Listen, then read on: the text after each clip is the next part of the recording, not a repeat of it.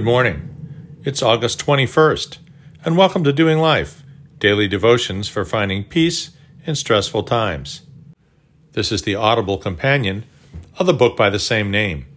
Today's title is Turbulence.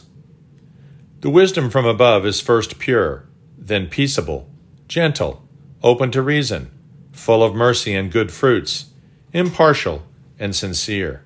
James 3:17.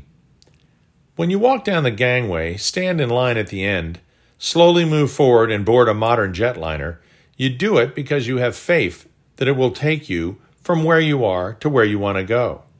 Is it blind faith? No, because you know similar flights occur successfully thousands of times every day. You might even know some of the physics involved, some of the pilot's training, some of the engineer's perspective who designed and built the aircraft and its engines. Your faith is not in conflict with reason. It's aligned with it. So why is it then when the fasten seatbelt light comes on in mid-flight, the captain asks that everyone return to their seats, and you fly into the first of what could become severe turbulence, that your pulse goes up? Why are you all of a sudden nervous? And if the lights flicker and the turbulence snaps open some overhead bins or knocks someone off their feet, you may actually become scared to the point of panic. It's because your imagination takes you to the worst-case scenario, no matter how unlikely. It's your emotions that are reacting, not your capacity to reason at all. The person who thinks reason and faith are in conflict simply doesn't understand your faith. Christians don't just swallow a wild story because it gives them the eternal life that they crave. Their faith is based on reason. Anyone who thinks our faith is mythological or irrational hasn't read the book of Romans. They don't know Saul turned Paul, the consummate lawyer. They haven't read Acts and the way he reasoned with both those seeking and those trying to destroy the fledgling faith, as he had done once himself. Hundreds and hundreds of people saw the risen Christ. The empty tomb is impossible for critics to explain.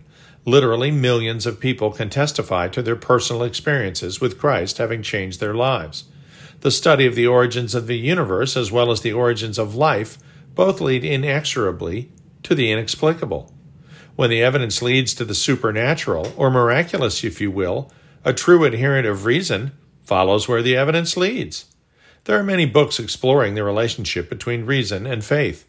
The point is that they're never really in conflict, because the latter is based on the former. It's only when our emotions and imagination take control of us that our faith falters. When we are emotionally upset, reason can go out the window, and along with it, the faith based upon it. When the going gets tough, the tough get going, to God. It's only reasonable. The one who created you and the world you live in is the one to trust. That's in whom you put your faith because you become convinced by your own study, when you are not under duress, that the gospel is true. When the plane starts shaking, remember why you believed in the first place. That hasn't changed. Dear Heavenly Father, your word sets out every reason why we should believe. It is the evil one who would have us believe our faith is fantasy.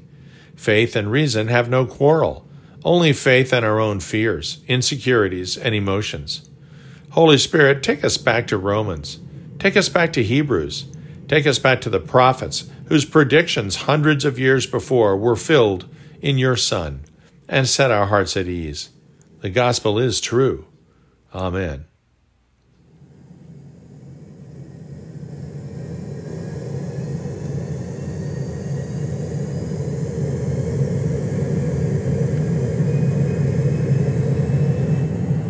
We'll see you tomorrow.